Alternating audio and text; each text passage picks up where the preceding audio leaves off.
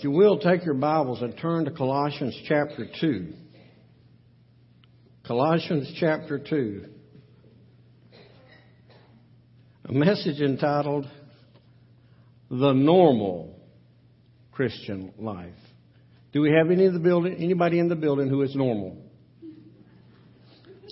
If you will, if you found Colossians chapter 2, let's stand and get our scripture in front of us. A message that I think will be both challenging and helpful today. The normal Christian life. We pick up in verse 6 and read down through verse 15. Paul writes and he says, Therefore, as you have received Christ the Lord, so walk in Him, rooted and built up in Him and established in the faith, just as you were taught, abounding in thanksgiving. See to it that no one takes you captive by philosophy and empty deceit, according to human traditions, according to the elemental spirits of the world, and not according to Christ. For in Him the whole fullness of deity dwells bodily, and you have been filled in Him, who is the head of all rule and authority. In Him you were circumcised with a circumcision made without hands, by putting off the body of the flesh, and by the circumcision of Christ, having been buried with Him in baptism, in which you were also raised with Him through faith in the powerful working of God who raised Him from the dead. And you, who were dead in your trespasses and the uncircumcision of your flesh, God made alive together with Him, having forgiven all our trespasses by canceling the record of debt that stood against us with its legal demands. He set aside, nailing it to the cross. He disarmed the rulers and the authorities and put them to open shame by triumphing over them in Him. Let's pray together. Heavenly Father, I pray that You'll take this portion of Your Word. In fact, I pray that You'll take Your Word this day, both this morning and tonight. And I pray that You'll open our eyes to truths that You need us to see. We pray that today that we will measure our lives according to Your standard for what the normal believer, the normal follower, the normal person who wears the name Christian should be. In Jesus' name I pray it. Amen. Thank you. You may be seated. Even as I wrote this title, I was aware that normal means different things to different people. What does normal mean to you? When you hear the word normal, does it mean just kind of even keel? Does it mean natural? What does it mean? Well, when I think about the word normal, it's just been my personal experience. This is no scientific algorithm. Just in my experience, I've seen a lot of pushback when you use the word normal. Because then people go, well, who is to say what is normal? So then somebody said to me, well, maybe you're just talking about average. Well, I think average and normal are two different things. But I did a little research, and I figured you needed it as bad as I did. There is a book entitled In an Average Lifetime by Tom Heyman, and he gives us some interesting statistics. So you just enjoy it for a second. Did you know that the average blood pressure is 130 over 84? Did you know that the average Major League batting average is 280? Now, I can tell everybody's getting excited in Alabama where football is king, talking about the batting average of Major League Baseball. But now we get to some things that really impact you. Did you know that the average American will earn over $1.2 million in their lifetime, and they'll pay $178,000 in taxes? Now, some of you are saying, I am low on the income side and I'm high on the taxes side. Could I get an amen? The average American will drive 413,000 miles. I'm way above average there. And waste 9 months sitting in traffic. This is one that you'll appreciate. The average American will spend 49 hours seeing the doctor, but they'll spend 64 hours waiting to see the doctor. The average person will spend over 13 years watching television and change the channel over 325,000 times. Now, there's some wives here that say their husband's way above average there. Yeah, I got you. All right. The average American will spend 5 years waiting in line and 3 years in meetings. The average, I thought this was curious with what I just read about our what we affectionately call, or unaffectionately, Obamacare, that lifetime should be 75 years. That's written in that law. On the average, an American will celebrate 74 birthdays. How many of them here are beyond average, all right? And they will receive 333 birthday presents. Now, let's see, something that teenagers can get their hands around. Teenagers, the average American in a lifetime will eat 1,279 pounds of snack food. And 403 pounds of those will be potato chips. This one confused me a little bit. The average American will have 60 cavities filled. Now, we only have 32 teeth. What are you some guys doing? And they'll have 11 teeth extracted. You don't really want, this goes into the category of TMI, and for those too old to know what that means, it means too much information. The average American during his lifetime will spend 7 years in the bathroom. The average American woman will weigh herself 8,491 times. And men are going, I believe that. Well, men, you'll weigh yourself on the average 9,815 times. We'll spend 24 years sleeping and have at least 1,947 nightmares. This is interesting. The American man will spend 126 hours in his lifetime crying. And the American woman will spend 476 hours crying. Probably over those men who should be crying. You understand what I'm saying? And it's true that the American will laugh about 410,000 times. I thought that'd be helpful for you as we talk about average, but average is not necessarily the norm. There's a difference in being average and being normal. I mean, average is skewed. It's a mathematical, it's a mathematical equation. You add 100 plus 200 plus 300, and the average is 200. You add 50, 100, and 150, the average is 100. The average can go up and down, but the norm remains the same. Particularly in the life of a Christian. Particularly with what we're talking about, what it means to, I don't use the term Christian much because I think that's not what we do when we pray to receive Christ. I don't believe particularly we become a Christian at that point. We become a believer and a follower of Christ at that time. And down the road, we gain the privilege, the right by how we live of having that title bestowed on us as Christians. That's what happened in Acts when they were called Christians in Antioch. They were called by the non-believers because they acted and responded so much like Jesus.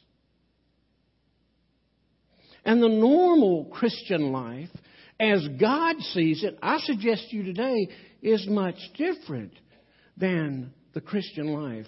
The normal Christian life that we perceive.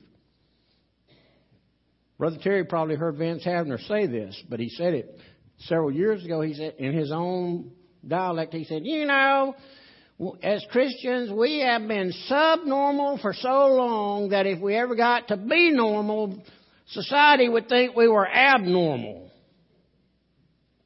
So today, let's take a look from this text about what it means to be a normal Christian.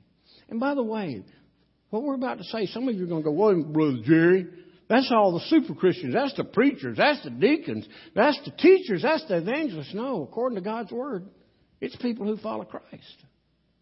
I'm going to offer you 4 quick thoughts.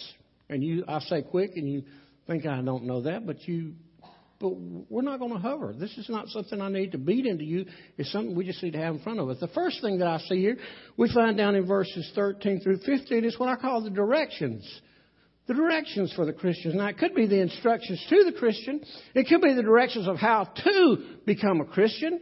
But it certainly is directions for those who claim to know Christ to see whether we really are His or not. And when I read verses 13 through 15, one thought comes to my mind. Here it is. Don't forget. I'm afraid many of us have forgotten. Many of those who in this room who at one point you prayed to receive Christ and you were baptized, so you think you're good. But the truth is we forget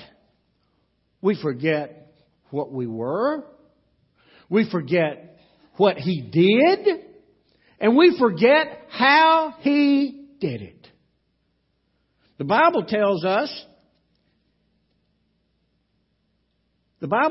in verses 13, it says, and you who were dead in your trespasses. Can you say the word dead with me?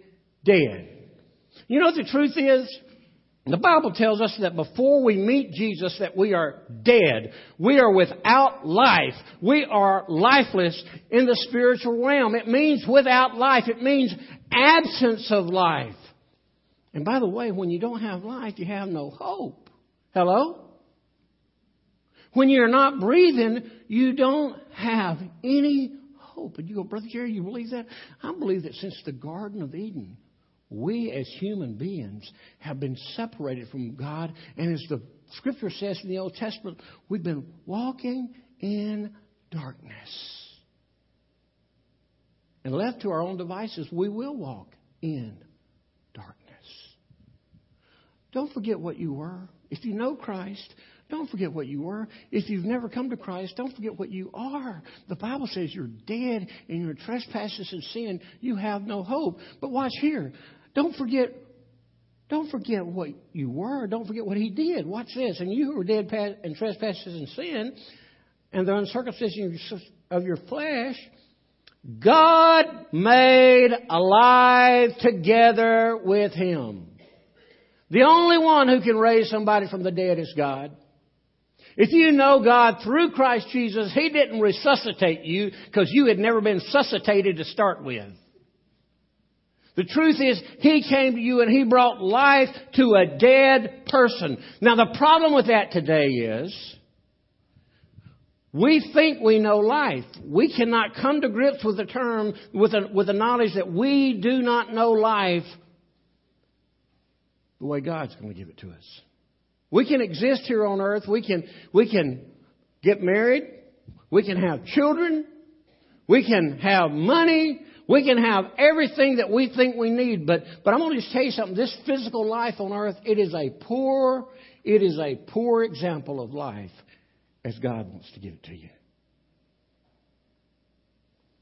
See, don't forget where you were. You were dead. Don't forget what He's done, that He has given you. He's made you alive together. He did it and nobody else can. Just like when Jesus was in the ground and God said, hey, Jesus, son, come forth.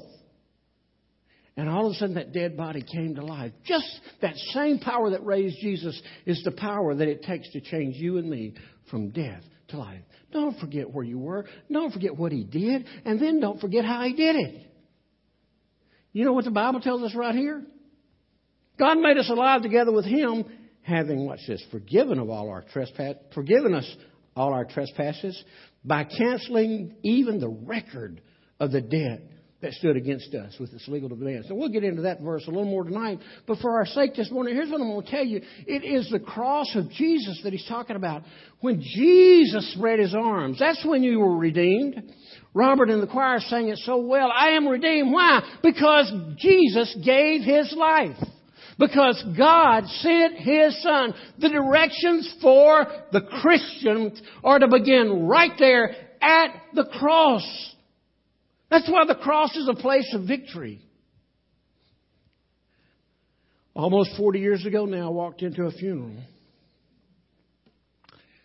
And I heard a red-headed girl who would later go on to sing with the Jimmy Swaggart team. She sang these words. I find victory, real victory, when I kneel at the cross. Lost in the beauty of its holiness there. Bonds are broken. Doubts are driven. Hearts are mended. And spirits lifted, because I find victory when I kneel at the cross. That's why for years we've sung, when I survey the wondrous cross on which the Prince of Glory died. My richest gain I count but loss, and pour contempt on all my pride. Tonight we will sing, so I'll cherish the old rugged cross. Till my trophies at last I lay down. And I will cling to that old rugged cross. And one day I'll exchange it for a crown.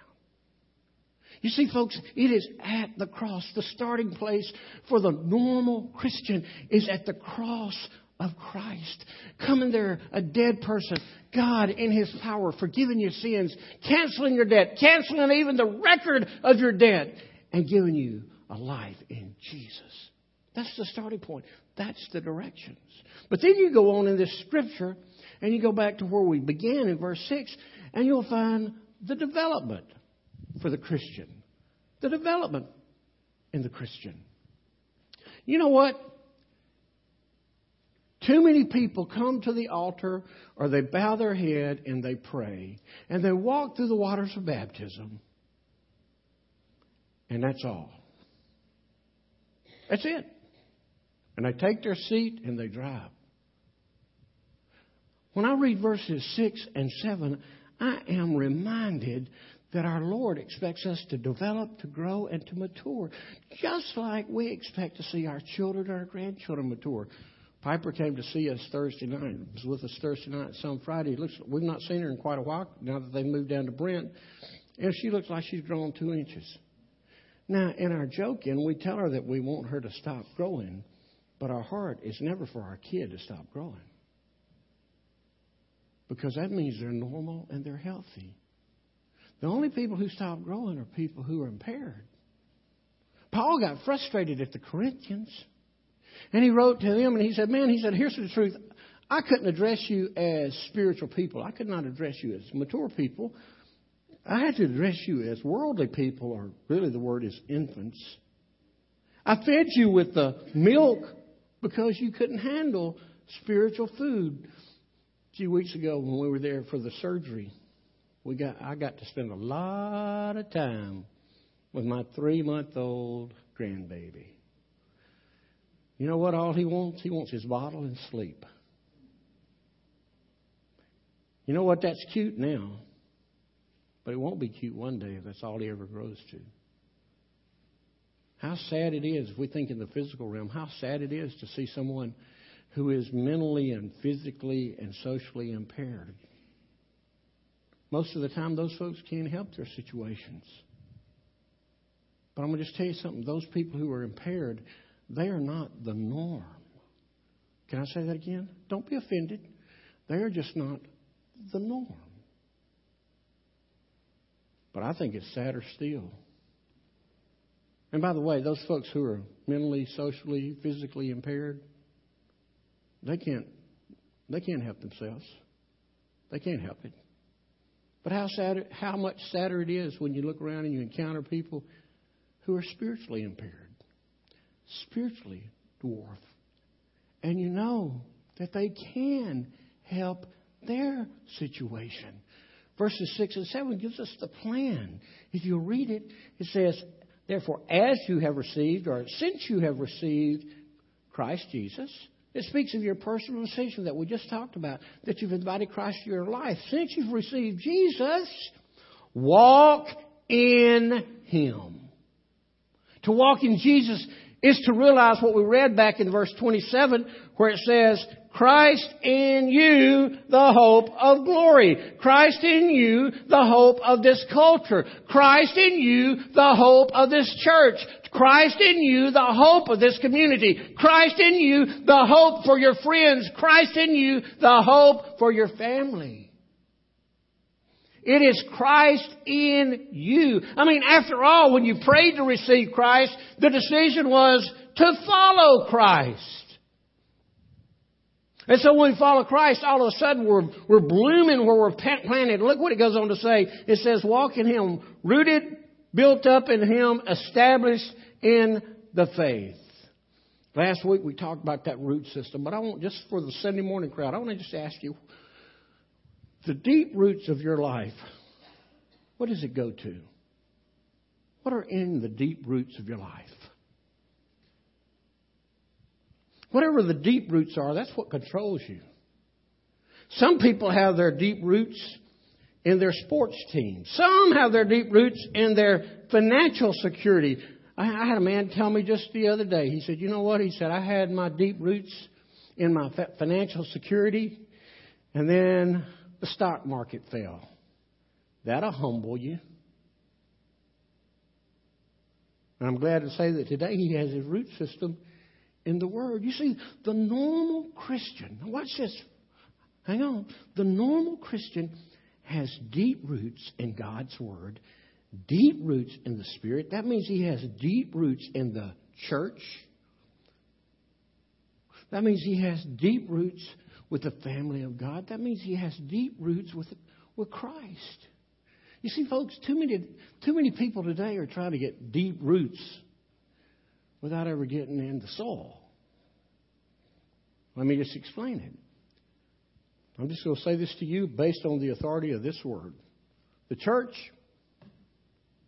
is Christ's bride. You want to get deep roots in Christ? Make His bride your top priority. We'll hear a message about seek first the kingdom of God, Matthew 6, before too long, because I fear that we have reached an age where teenagers and young adults and older adults, the center point of our lives is something else besides the church. How many times do I hear senior adults in particular, those my age and older, saying, I remember when this whole community centered around the church. Now, please don't say that to me, because I'm going to just tell you what I'm thinking. I probably won't say it. I'm going to go, yep, you're right. And at that time, the leaders and the members of the church centered their lives around the church. Hello? And when the members and leaders don't center their lives around God's church, why in the world, what are we thinking to think that the community is going to do something we don't do?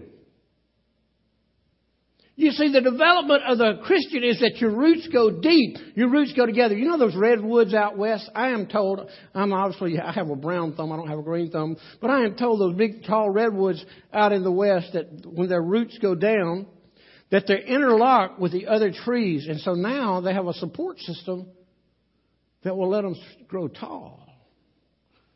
Try to get a redwood to grow by itself and grow that tall. What will happen is when trouble comes, the tree will fall. You see, when we have our deep roots, when we're walking with Him, when we're maturing, and our roots are intertwined in our Bible study, in our growth, in our fellowship, in our discipleship, and in our worship. Boy, what a great time of worship today.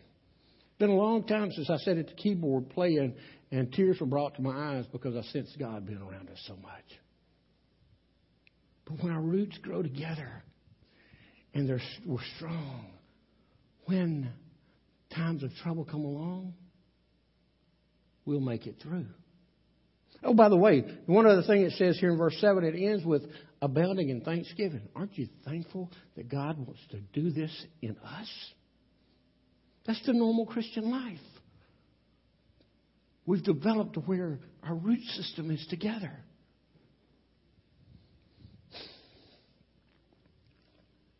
But I want to say this to you. Whether you choose to do that or not, whether you make that decision to follow Christ and to make Him the centerpiece of your life, if you sign on for what the Lord has called you to in changing your life and coming to the cross, being saved, walking with Christ, making you alive, growing in Him, dangers are going to come. Dangers are going to come.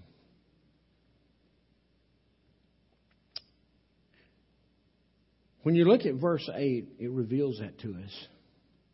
And I'm just going to say this to you. To the one who has trusted Christ, to the Christian who doesn't develop in the faith, your danger looms large. To me, verse 8 is a sobering verse. This translation says, see to it. Other translations say, beware, take care, take heed. Or even watch out. Watch out what? It says, see to it that no one takes you captive by philosophy, empty deceit according to tradition and the elemental spirits of the world. May I just say this to everybody in this room? If you are not careful, if you are not on the lookout, you can well be taken captive by the thinking of this world.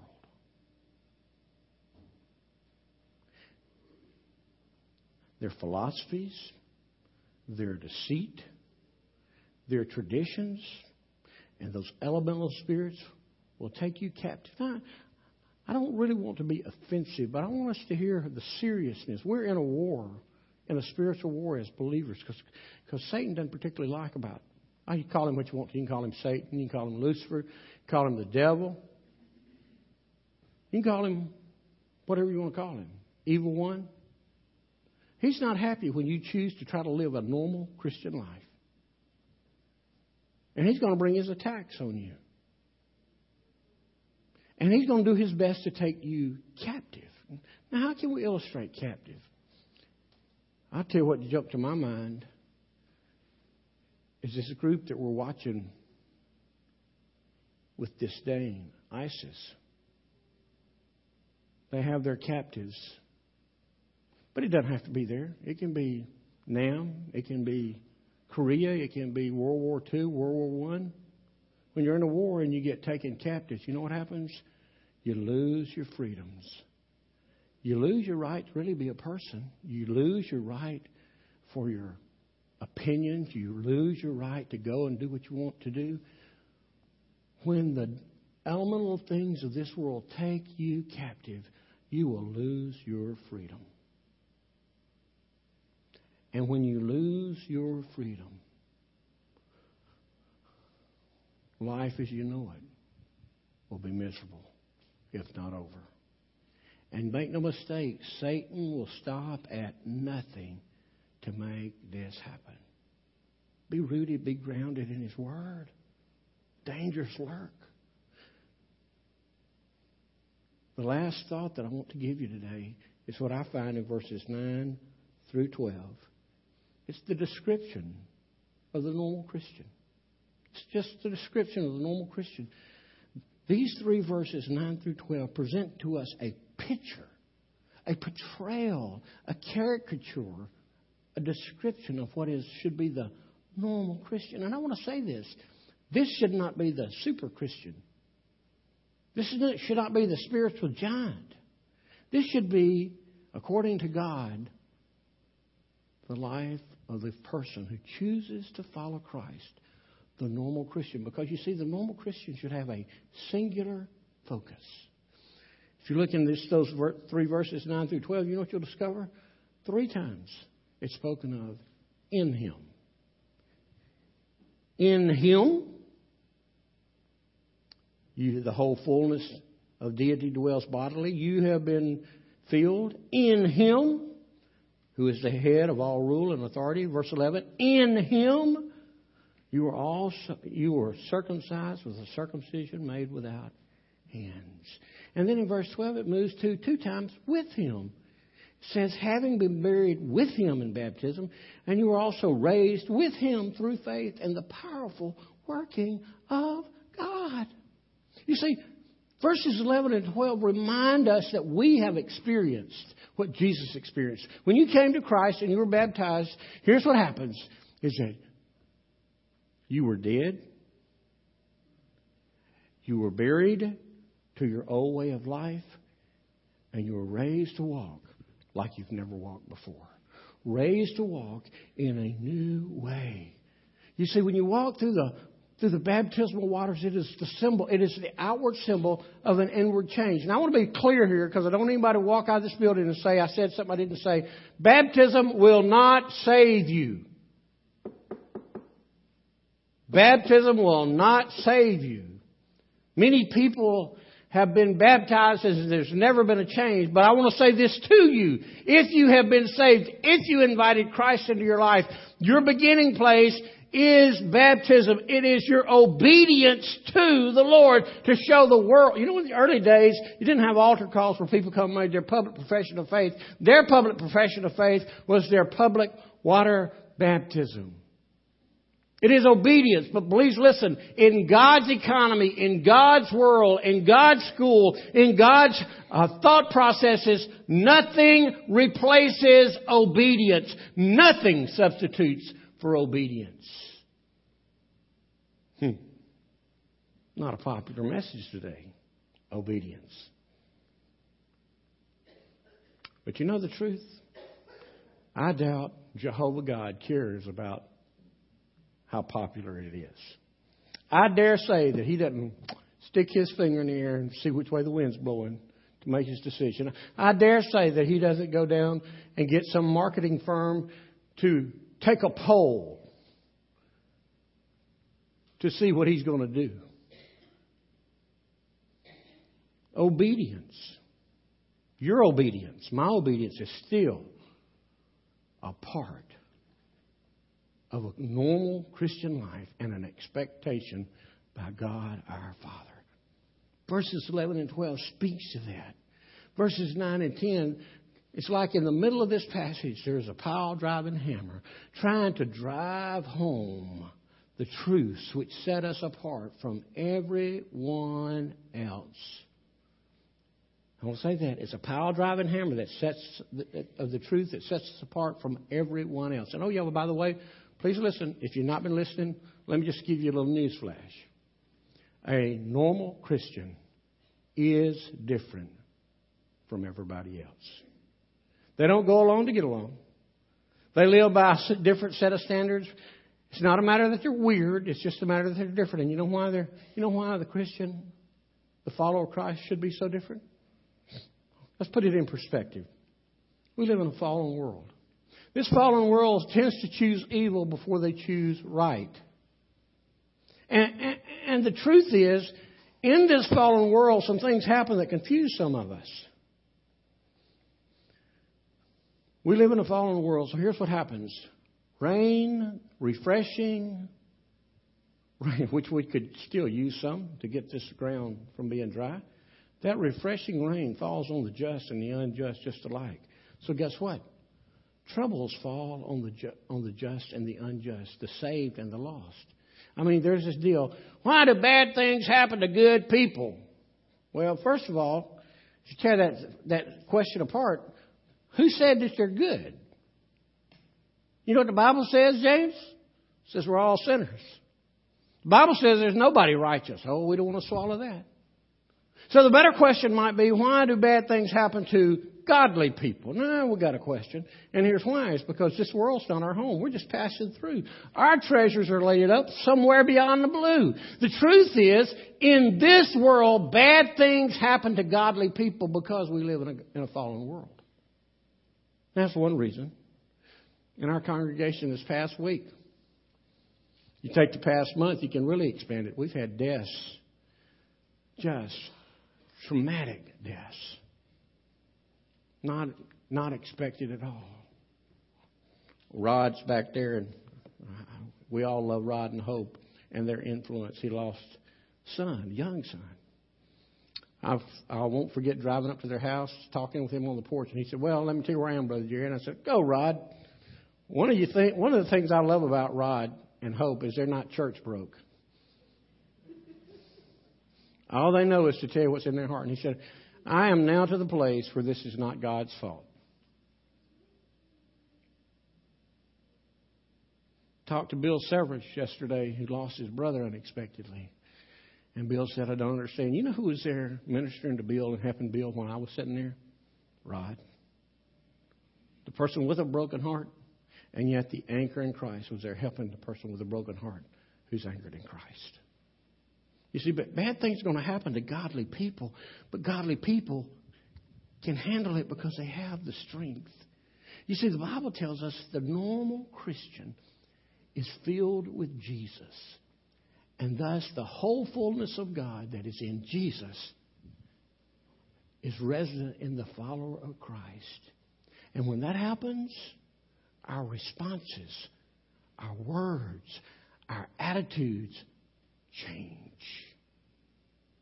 Ministry is different. Life is different. Attitudes are different. So I ask you today, how about you? According to God's Word, not according to, I'm better than you, Brother Jerry. Well, that's a very low bar. I'm talking about according to God's Word. Are you a normal Christian? Are you living a normal Christian life? You see, wearing the name of Christian means Christ-like, little Christ. Can you wear the name of Christian and do it honor? If you say, I'm not so sure about that, let's consider a couple of questions and we're done.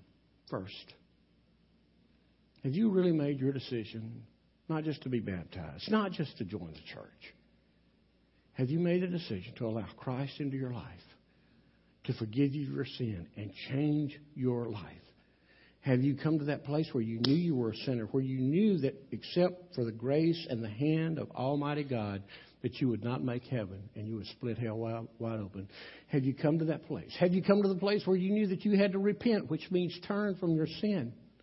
And that you had to confess Jesus as Lord. You had to invite Him into your life. Let me just tell you something. You were dead to start with, so watch this. If you came to that place, you know how you got to that place? It was because God came to you and said, you know, you're a sinner.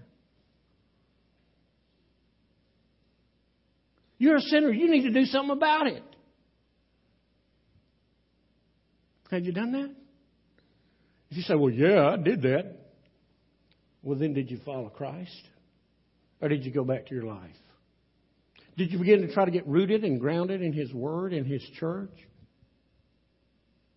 Do you follow Him with all that you do? Do you follow Him with your schedule? Do you follow, as He's number one, He don't accept number 2 or 3 or 4 or 5. You don't give Him what you want Him to have. He says, follow me. He says you have to deny yourself, die to self, and devote yourself.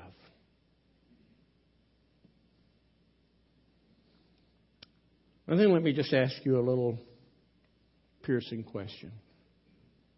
If you wear the name Christian, is Jesus pleased with how you wear His name? Wherever you went this week, whatever you said this week, whatever you did this week, He was there. Is He pleased? The normal Christian life, it's about pleasing Jesus while we walk with Him. Let's pray together.